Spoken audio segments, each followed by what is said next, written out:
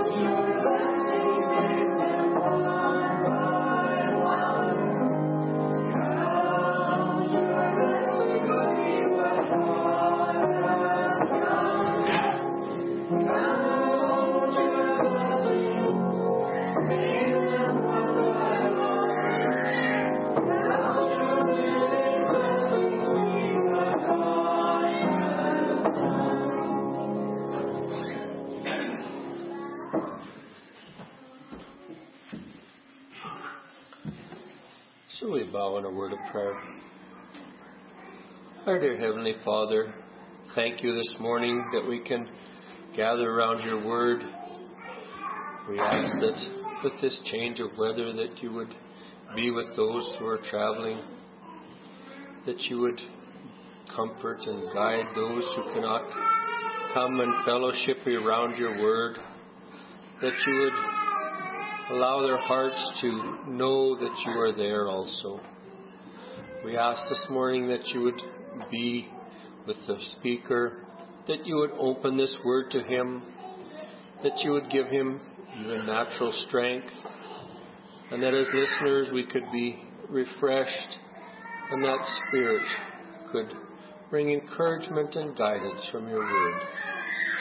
We ask that you would be with our community, that you would bless us, that you would lead us and give us leaders that look to you for guidance, and that you would do that for our nation also, and that you would give us faith to trust that you are in charge.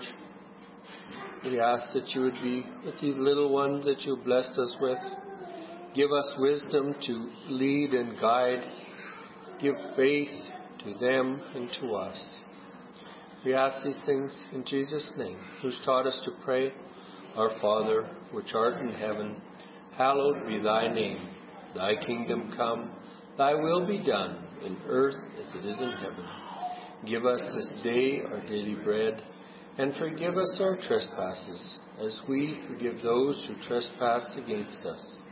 And lead us not into temptation, but deliver us from evil.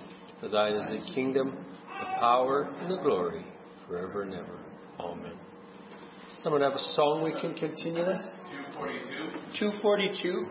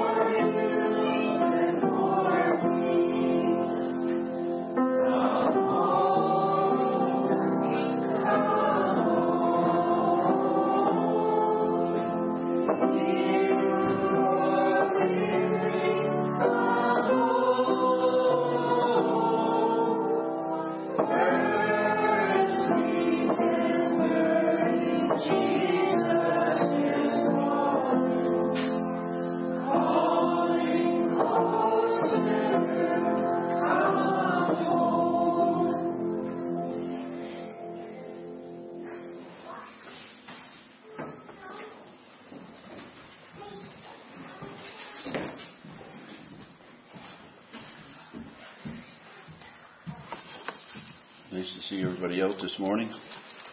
Shane mentioned the weather changing in his prayer, and I don't know if I'm the only one, but it takes a bit more effort to get going and get chores done and vehicles going and all that. So it's good to see everybody here. For our text this morning, we'll look at the 6th chapter of Romans.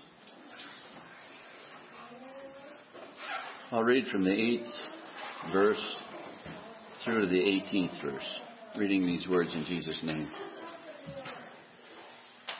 Now, if we be dead with Christ, we believe that we shall also live with him, knowing that Christ, being raised from the dead, dieth no more, death hath no more dominion over him.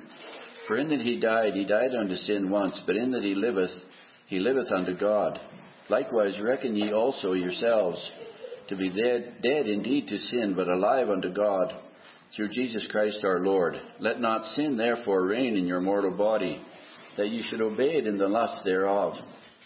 Neither yield ye your members as instruments of unrighteousness unto sin, but yield yourselves unto God as those that are alive from the dead, and your members as instruments of righteousness unto God. For sin shall not have dominion over you, for ye are not under the law, but under grace. What then? Shall we sin because we are not under the law, but under grace? God forbid. Know ye not that to whom ye yield yourselves servants to obey, his servants ye are to whom ye obey, whether of sin unto death or of obedience unto righteousness? But God be thanked that ye were the servants of sin, but ye have obeyed from the heart that form of doctrine which was delivered unto you. Being then made free from sin, ye became the servants of righteousness. Amen.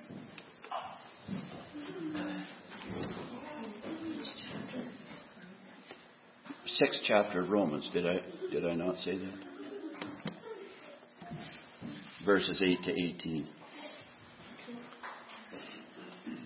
Greetings of grace, mercy, and peace from God our Father and from our Lord and Savior Jesus Christ be multiplied unto each one gathered here now and forever. Amen. I was having a hard time knowing where to speak from. I'm sure Shane or anyone else that's up here occasionally has that, knows what I'm talking about. In the chapter just before this, chapter 5, I can't break those words down to the way I'd like to, but it says there that 12th verse and on a few verses, it says, wherefore as by one man sin entered into the world, speaking of our original parents, and Adam in particular. Wherefore as by one man sin entered into the world, and death by sin, so death passed unto all men, for that all have sinned. For until the law sin was in the world, but sin is not imputed when there is no law.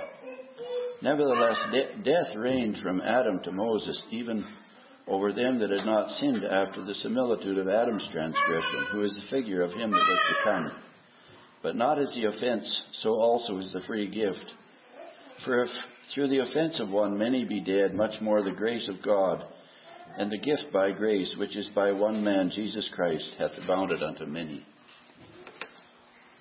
Like I say, I was trying to break that down into little morsels that I could understand better, and I'm not able to, but we see that, well, we know the story of Adam and Eve, how they fell into sin, and they were living in freedom and in God's total and complete blessings until they fell from that. And here it says that when they fell into that, the death came upon man. We don't know.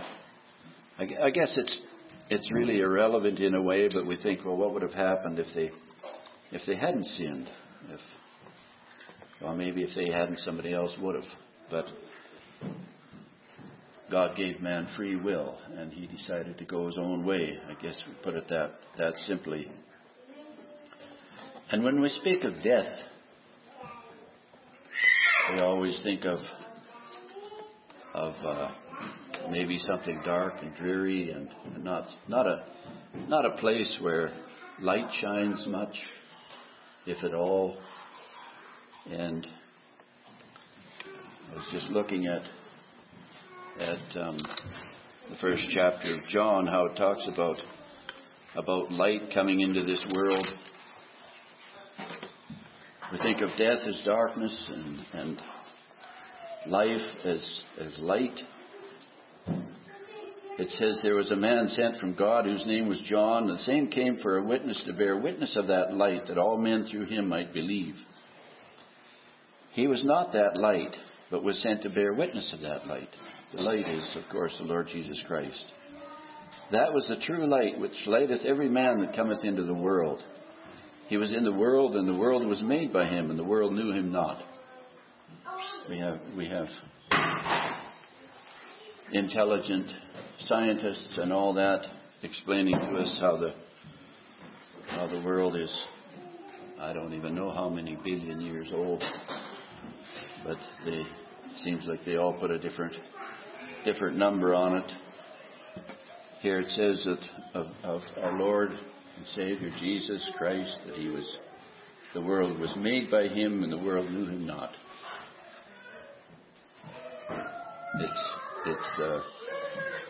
That's where we are when we're in darkness.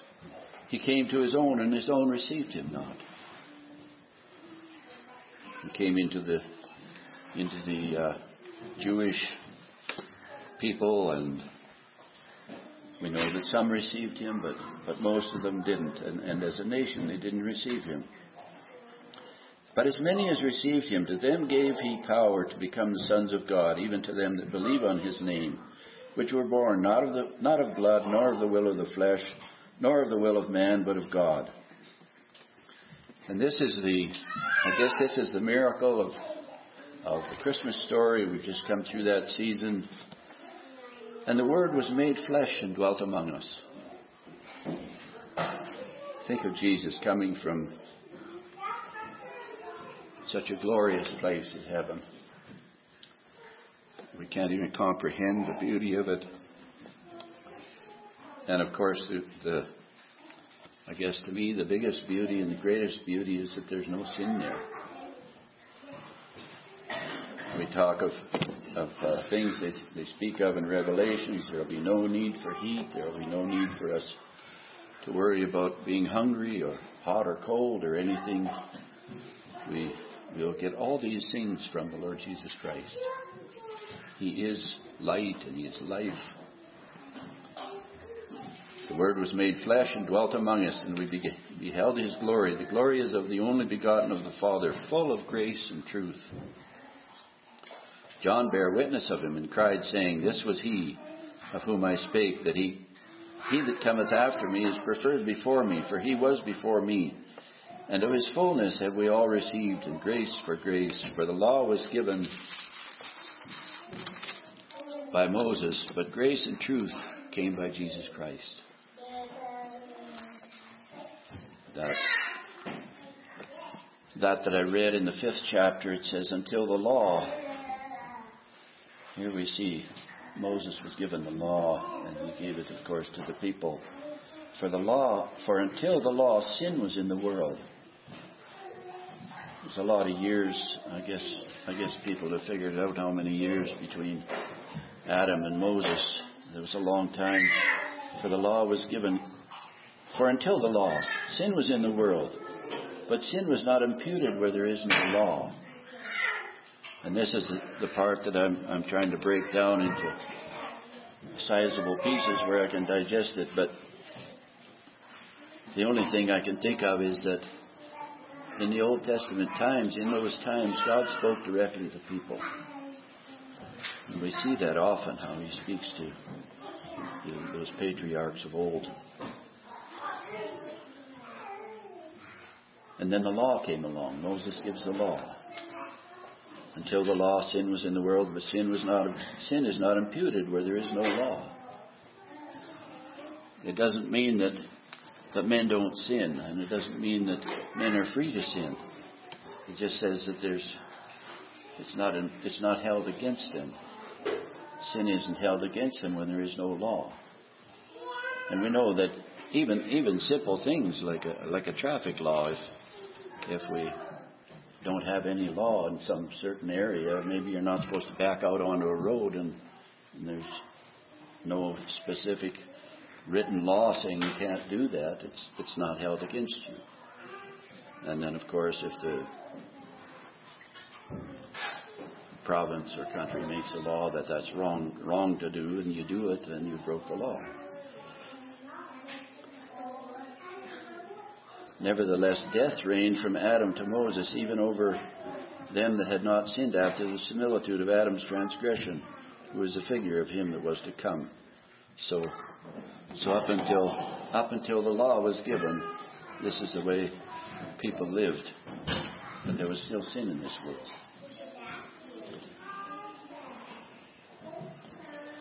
And here it talks about death and life. And it says that, 7th verse, which I didn't read here in my text, it says, "For he that is dead is freed from sin." And then, of course, it explains it a little more in detail here. "Now, if we be dead with Christ, we believe that we shall also live with him." There's two instances, I think, of where it speaks of people being dead, and the one is the story of the prodigal son. He isn't dead physically, but his father says to the older son later on in the story that this my son was dead and is alive again. When the younger son left his father's house and went into that far country, first of all he asks his father for whatever inheritance comes to him. I believe that would be a picture of faith. That's our inheritance. And as far as the natural things that we might inherit, some don't inherit anything, and some inherit quite a bit. It's not talking about that. I think it's talking about the things of faith. And the younger son, of course, takes that as he goes, and he goes into this far country. And in time, we don't know how much time, but he finds himself falling away from faith. And he finds himself, and it's pictured as though he were out in the field of this master feeding swine. And he's not only feeding them, but he's trying to find sustenance himself in that he's feeding the swine. And he's finding himself hungrier and hungrier and in want. So this is why the father says that when the son returns, he says, "This my son was dead, and he is alive again." He that is dead is freed from sin. Dead to sin. He was dead in sin and trespasses and sins when he was in the far country. The other thing I think of is Lazarus dying, and his sisters are concerned about him. His sisters were wishing that Jesus had been there because he wouldn't have died. And Jesus is several days' journey away from there. And Jesus says that he's not going to go there immediately. Not to put people in distress or anything like that, but that he knew he would bring Lazarus to life again.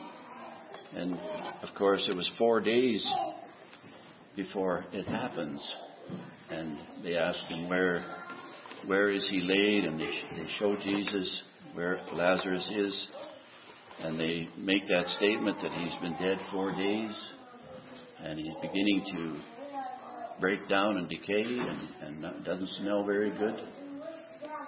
Jesus goes in there, and it doesn't say that Lazarus was such a sinner, but it's just a picture of death and life, I think. And Jesus goes in there, and it says he was heavy, and he sighed, and he well, I don't know how you'd say it. He wasn't comfortable with these people and their attitude or their saying that if he'd have been there, Lazarus wouldn't have died. But anyways, Jesus goes into the room where Lazarus is, where his body is, and says, "Lazarus, come forth." And cries out, "Lazarus, come forth." And Lazarus stirred and came back to life. And then he tells the people, "Take those funeral clothes off him." He was bound in these linens, his body and his head. Loose him and let him free. And I think that's what happens when we become freed from sin. Death represents sin, and the grave clothes represent that we're clothed with. Instead of the robe of righteousness, we're clothed with these grave clothes. And it's all a picture of darkness and light, and death and life, all these things. So here it talks about being dead with Christ. Now, if we be dead with Christ, we believe that we shall also live with him. Knowing that Christ, being raised from the dead, dieth no more, death hath no more dominion over him. For in that he died unto sin once, but in that he liveth unto God. It gives us a picture of the difference between our carnal thinking and us looking above and beyond this life and all the things that we encounter in this life, whether it's with our work or our relationships with other people or all the things. We come in contact with different things every day. And often we have a hard time looking above these things and looking up into the face of Jesus. The song that comes to mind is "I look not back, and I look not round me, I look not inward, that would make me wretched." All these things are so prevalent in our day-to-day life. But the last verse is, "But I look up into the face of Jesus, for there my heart can rest, my fears are still. And there is joy and love and light for darkness, perfect peace, and every hope is fulfilled." So we take our eyes off these things that are all around us. This morning, I got up and stoked up the fire, and I'm having a little trouble with my boiler, and got it going, and then went and did chores, and we can be so tied up in these things. It's hard to look up and above and beyond these things, because we spend a lifetime getting up every morning and doing these things. And I have to say I'm thankful for this nice couple of last months we've had, and I probably started taking it for granted, and it's now the news is telling us that we're getting some cold weather and winter's here, sort of thing. But anyways, we have trouble looking up and above and beyond these things. We might have trouble in our homes, in our lives, maybe in our families, whatever it might be. We have trouble looking up and above this. Here he's instructing us to look to Jesus. We're told in Isaiah that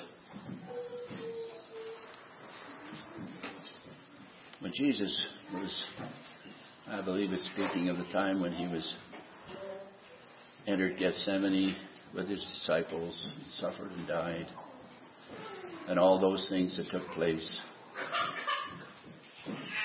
And if we concentrate just on those kind of things, It's hard to see that there's any hope. But when the Marys went to the tomb and looking for Jesus, and they were going to do a little more proper embalming because everything was done so hastily the night before, that the angel tells her he's not here. He's risen. He's alive. He's living. Like he said he was going to. He told the disciples these things, but he also told them that keep this to yourself until I rise from the dead. I'm sure they had no understanding of what he was saying. And of course we see with Thomas, he was going to even make a big point of saying that unless I can thrust my hand into his side and put my fingers into those nail prints, I can't believe it. I won't believe it. Jesus offers him that. It doesn't say that Thomas had to go ahead and do those things that he said he had to do. But he just says, my Lord and my God. We want to die to sin. This is what this is talking about. If we be dead with Christ, we don't worship Jesus in that way that we stay in that state of his heaviness that he had in the Garden of Gethsemane. It says that he began to be very heavy of heart and sorrowful. I don't think it was because of the physical that he had to go through with. I think it was because of his grieving for man. That man would keep falling into sin. I say that the devil has a few tricks up his sleeve. And because generation after generation comes into this world and we're tempted with the same things, he goes through his list and we fall for these things. And we might say he always comes up with something new, but he always tempts us the same way. And we fall for it. We want to die to these things. We want them to be in our past.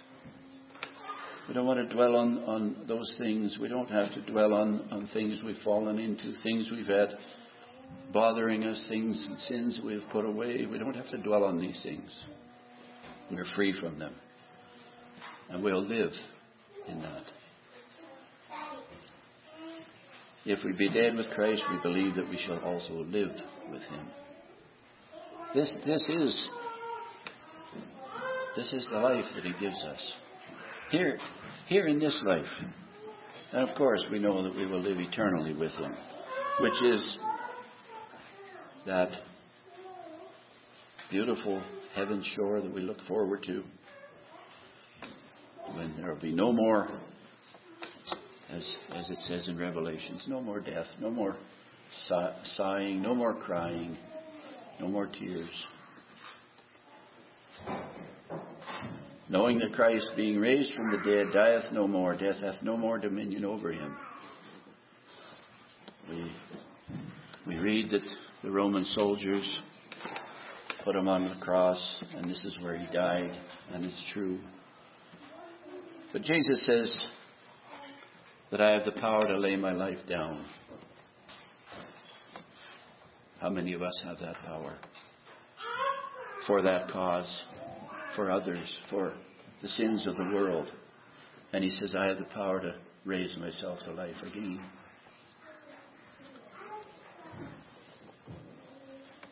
The Easter song says, death could not hold his prey.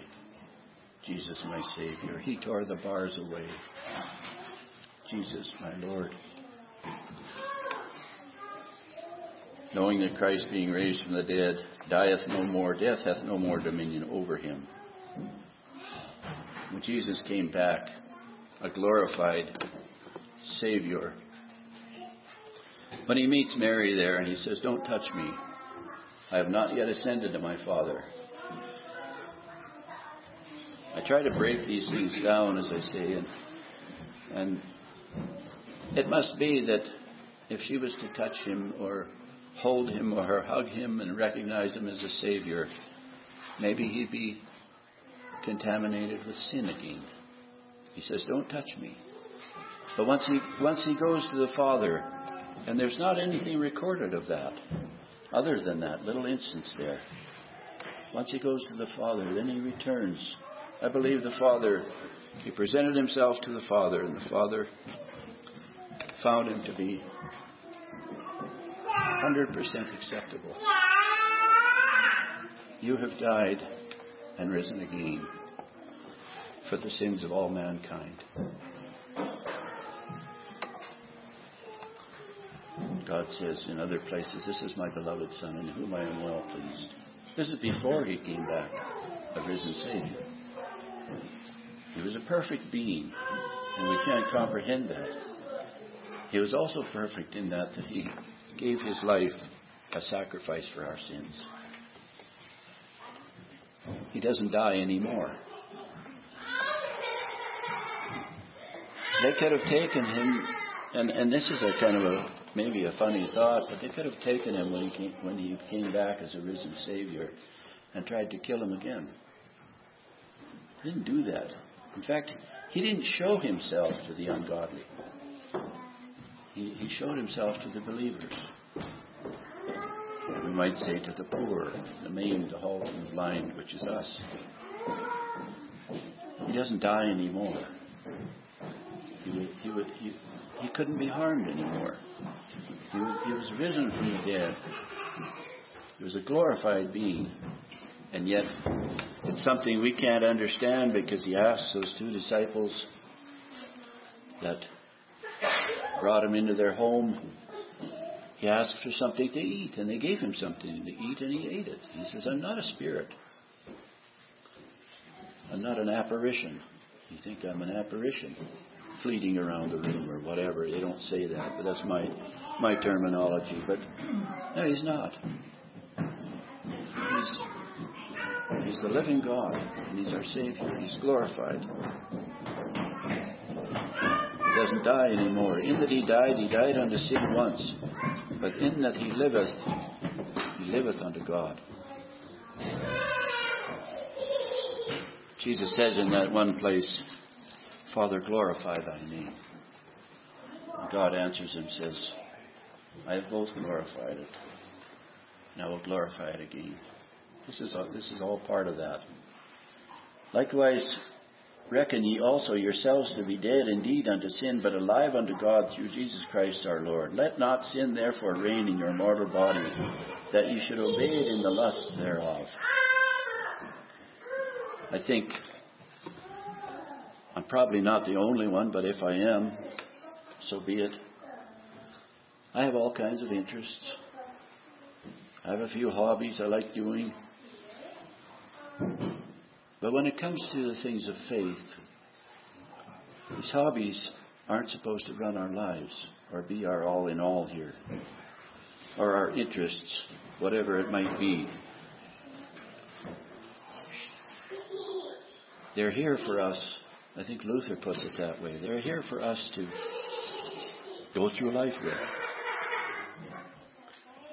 Maybe our hobbies are things that are very necessary. Maybe you like gardening and you have a good supply of things on the table, and we need that. Some people like work more than I do. Work is necessary. Work is good, but it can't become our all in all. We are dead to sin, it says. A hobby is not a sin. If we enjoy doing something, I enjoy medals. I enjoy thinking about the fact that you can take what looks like a gob of dirt. And I was reading about the history of the Ford Foundation or whatever, Henry Ford, and all that he did. And it says that those shiploads of ore, iron ore, and rubber from all over the world, and glass. He had his own glass factories, and he was going through, and I don't know if you care for statistics, but he was, in 1908, his factories were going through 1 million board feet of wood per day. And it says, it's hard to really put it down in figures, but it says in about 4 hours, all these things came together, and there were cars coming out the end of the factory. All these things are just natural wood like this here, glass like in the windows. 4 hours, shiploads of iron ore crossing the Great Lakes. 4 hours, you have cars coming out the other end. This is technology. This is something that happened 120 years ago. These are all things of this life. They're not sin. They're necessary. They get us through life. Spiritually speaking, we have to have our lives in order that way. Dead to sin, but alive unto God through Jesus Christ our Lord. The things of this world are behind us. We make use of them. We live by them. If it wasn't for vehicles, none of us would be here. Shane's about the only one close enough to walk to church. But this is the way these things are. We're not supposed to let sin reign in our mortal body. This mortal body that you see here and I see out in front of me, sin doesn't reign in that mortal body. Do we recognize this to be the power of God? Do we think that that's why God draws us? We sang that song, Softly and Tenderly, Jesus is Calling. Calling for you and for me, and we see that picture of the Laodiceans in Revelations, how Jesus stands at the door and knocks. Knock, knock, knock. He's knocking on our heart's door. This isn't happenstance. I talked to a man some years ago who was in the hospital, and he died the next day. I wasn't there, but that day he said a couple of different times, I'm just so thankful God called me. I didn't know he was going to be gone the next day, but he was. God's calling. This isn't happenstance. This is His power. This is His calling. This is who He is. He wants us to come into that covenant that He brought unto Abraham when He says that you will be my people. When Abraham was to circumcise all his household, it says, and I believe that means his family, his servants. He was a wealthy man. He probably had lots of servants, people working for him. He was to circumcise them all and enter into that covenant that Abraham could say, me and my household. All those that are mine and under me.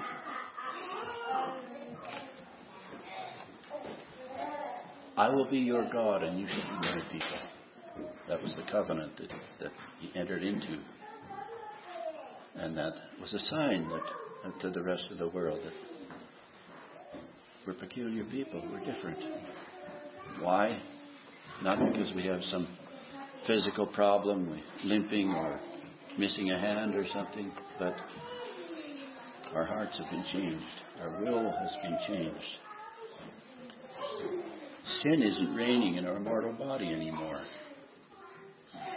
I see these troubles all over the world on the news, and it just seems like Satan is at war with Satan all over the place. And he's confusing people. He's confusing millions and billions of people. The masses. Sin is reigning in those mortal bodies. pray that God could be lifted up in all lives. It's God's will that all men should be saved. Everyone. Let not sin reign in your mortal body, that ye should obey it in the lusts thereof. I read lots of stories of history, and I'm reading the history of Alaska right now, and it's amazing. And it's been said that what drives men is gold, glory, and God.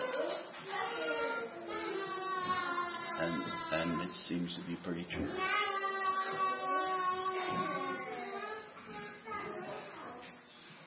If it's God that's driving men, that's good. If it's gold and glory, and of course, if it isn't a living God, that's not good either. But we would pray that men would be working for and searching for souls for the living God.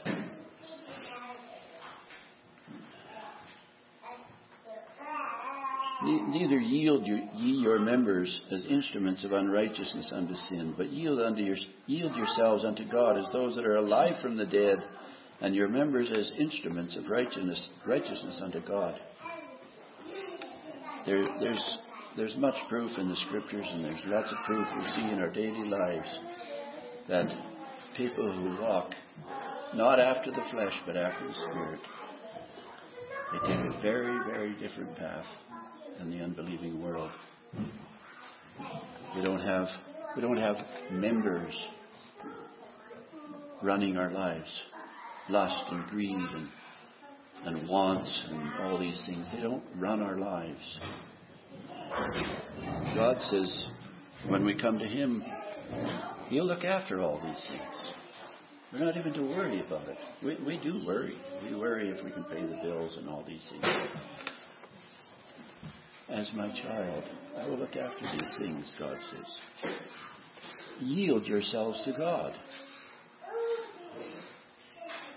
Ask Him to come into our lives as those that are alive from the dead. We're not living in that dead state, dead in trespasses and sins. We're alive. Yield your members as instruments of righteousness unto God, for sin shall not have dominion over you, for ye are not under the law, but under grace. Paul talks about that.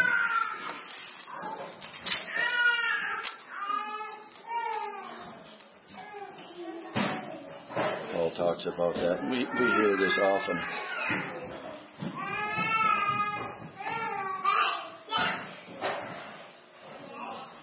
For we know that the law is spiritual, but I am carnal, sold under sin. For that which I do, I allow not. For what I would, that I do not. That do I not. But what I hate, that I do. If then I do that which I would not, I consent unto the law that it is good. Now then it is no more I that do it, but sin that dwelleth in me. For I know that in me, that is in my flesh, dwelleth no good thing. For to will is present with me. I mentioned how our will changes. To will is present with me, he says. The will is there. But how to perform this will? How to perform that which is good I find not. For the good that I would I do not, but the evil which I would, that I do. I think we can all relate to this so much.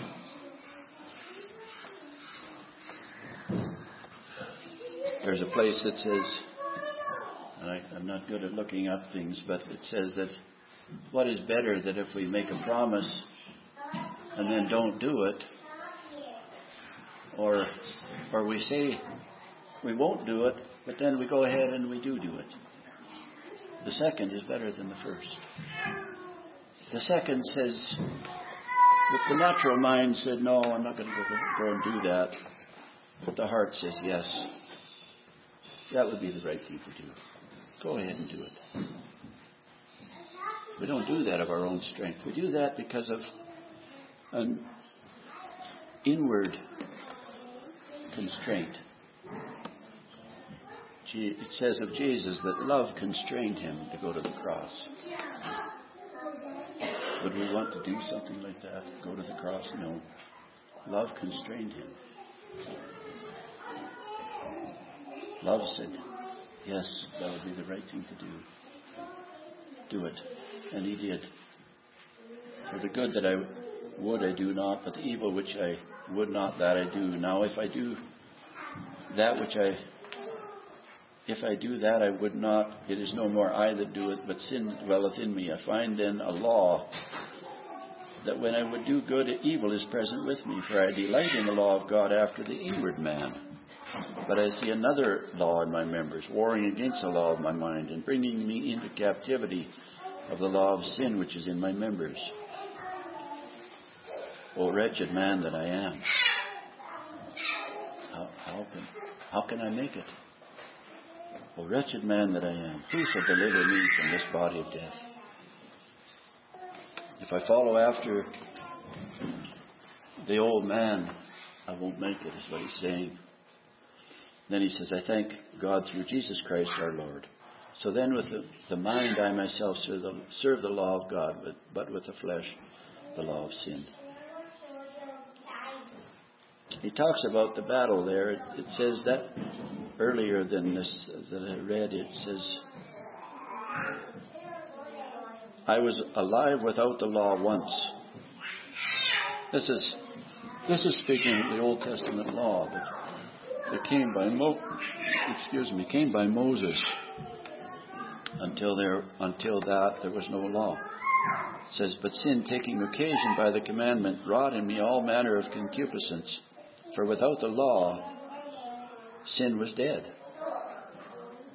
When there was no law, it says there, I read that at the first, these things weren't held against people. For I was alive without the law once. He thought he was alive. We have to look at that way. He thought he was doing fine.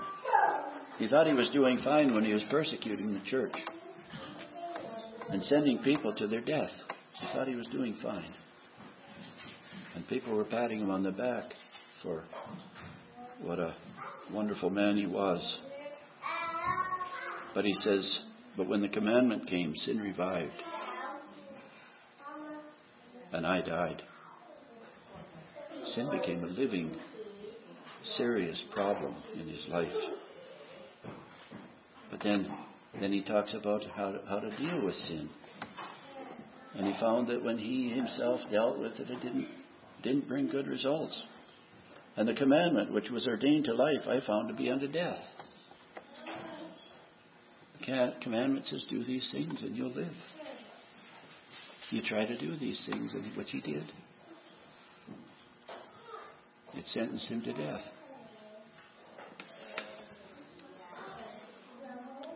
For sin, taking occasion by the commandment, deceived me, and by it slew me. Because we can't perform all these things that the law commands us to do. I'm thankful that Jesus came, and he fulfilled those laws. He says, I didn't come here to destroy the law. I came here to fulfill the law. Wherefore the law is holy, and the commandment holy and just and good. Was then that which is good made death unto me? God forbid. But sin, that it might appear sin, working death in me by that which is good, that sin by the commandment might become exceeding sinful. Take the commandment. It shows us that we're sinners. And it becomes exceedingly sinful. Not just, well, I made a mistake. I said the wrong thing, or I hurt somebody's feelings, but oh well, whatever. No, sin becomes exceeding sinful. We didn't just hurt someone's feelings. We sinned against God.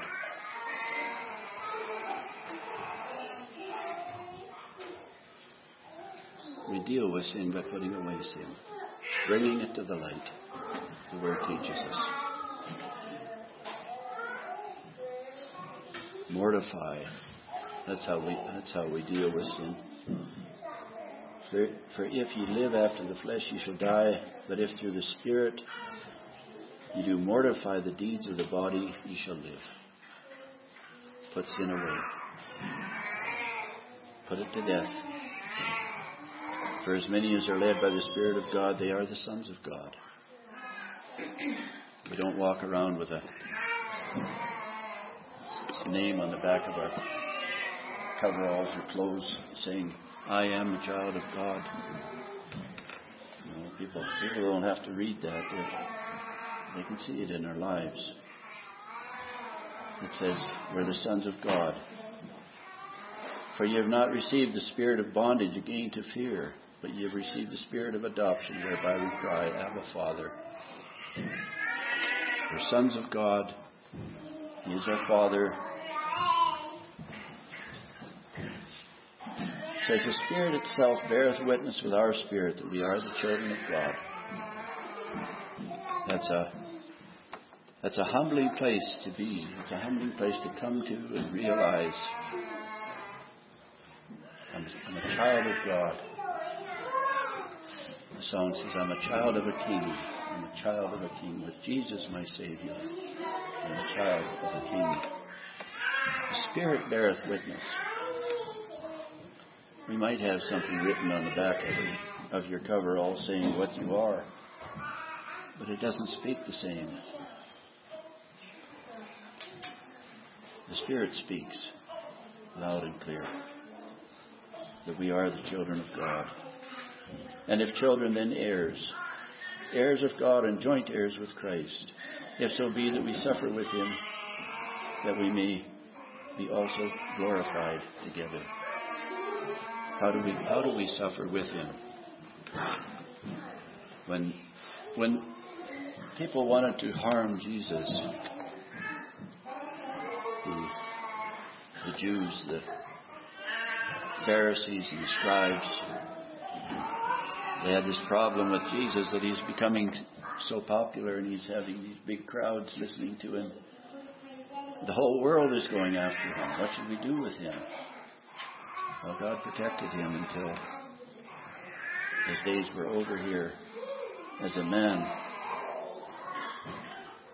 And Jesus said, if they're going to do these things to me, they'll do them to you too. We suffer these things. We don't take part in worldly, entertainment and activities. It's not a glory to God. It says if we suffer with Him, the old preacher Rikkonen said, and I've quoted it before, but if you want to know something about love, people talk a lot about love. Follow Jesus through the Garden of Gethsemane. And if you, in your mind, try to do this, it's not easy. And of course, we end up with those disciples that fall asleep. And at first He says, can't you bear with me for 1 hour? And then later on He says, take your rest. I have to do this alone.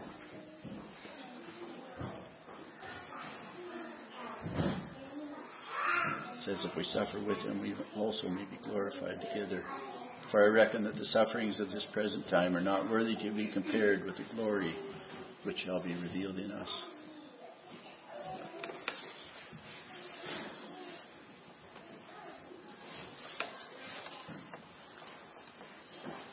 Depending on our nature, I guess, as individuals, some of us don't take suffering very well. Maybe some take it a lot better. Whatever way we take it, we're going to be encouraged by this word. It's nothing. It's nothing compared to what it'll be when we reach heaven's shore to spend eternity with our Savior. Sins forgiven. Sins gone. Sins put back in that dead state. Enjoy the the beauties and the glory of heaven forever. In Jesus' name, amen. Shall we close with the benediction? May the Lord bless us and keep us. May the Lord make his face shine upon us and be gracious unto us. May the Lord lift up his countenance unto us and give us everlasting peace. In the name of the Father, and of the Son, and of the Holy Ghost. Amen.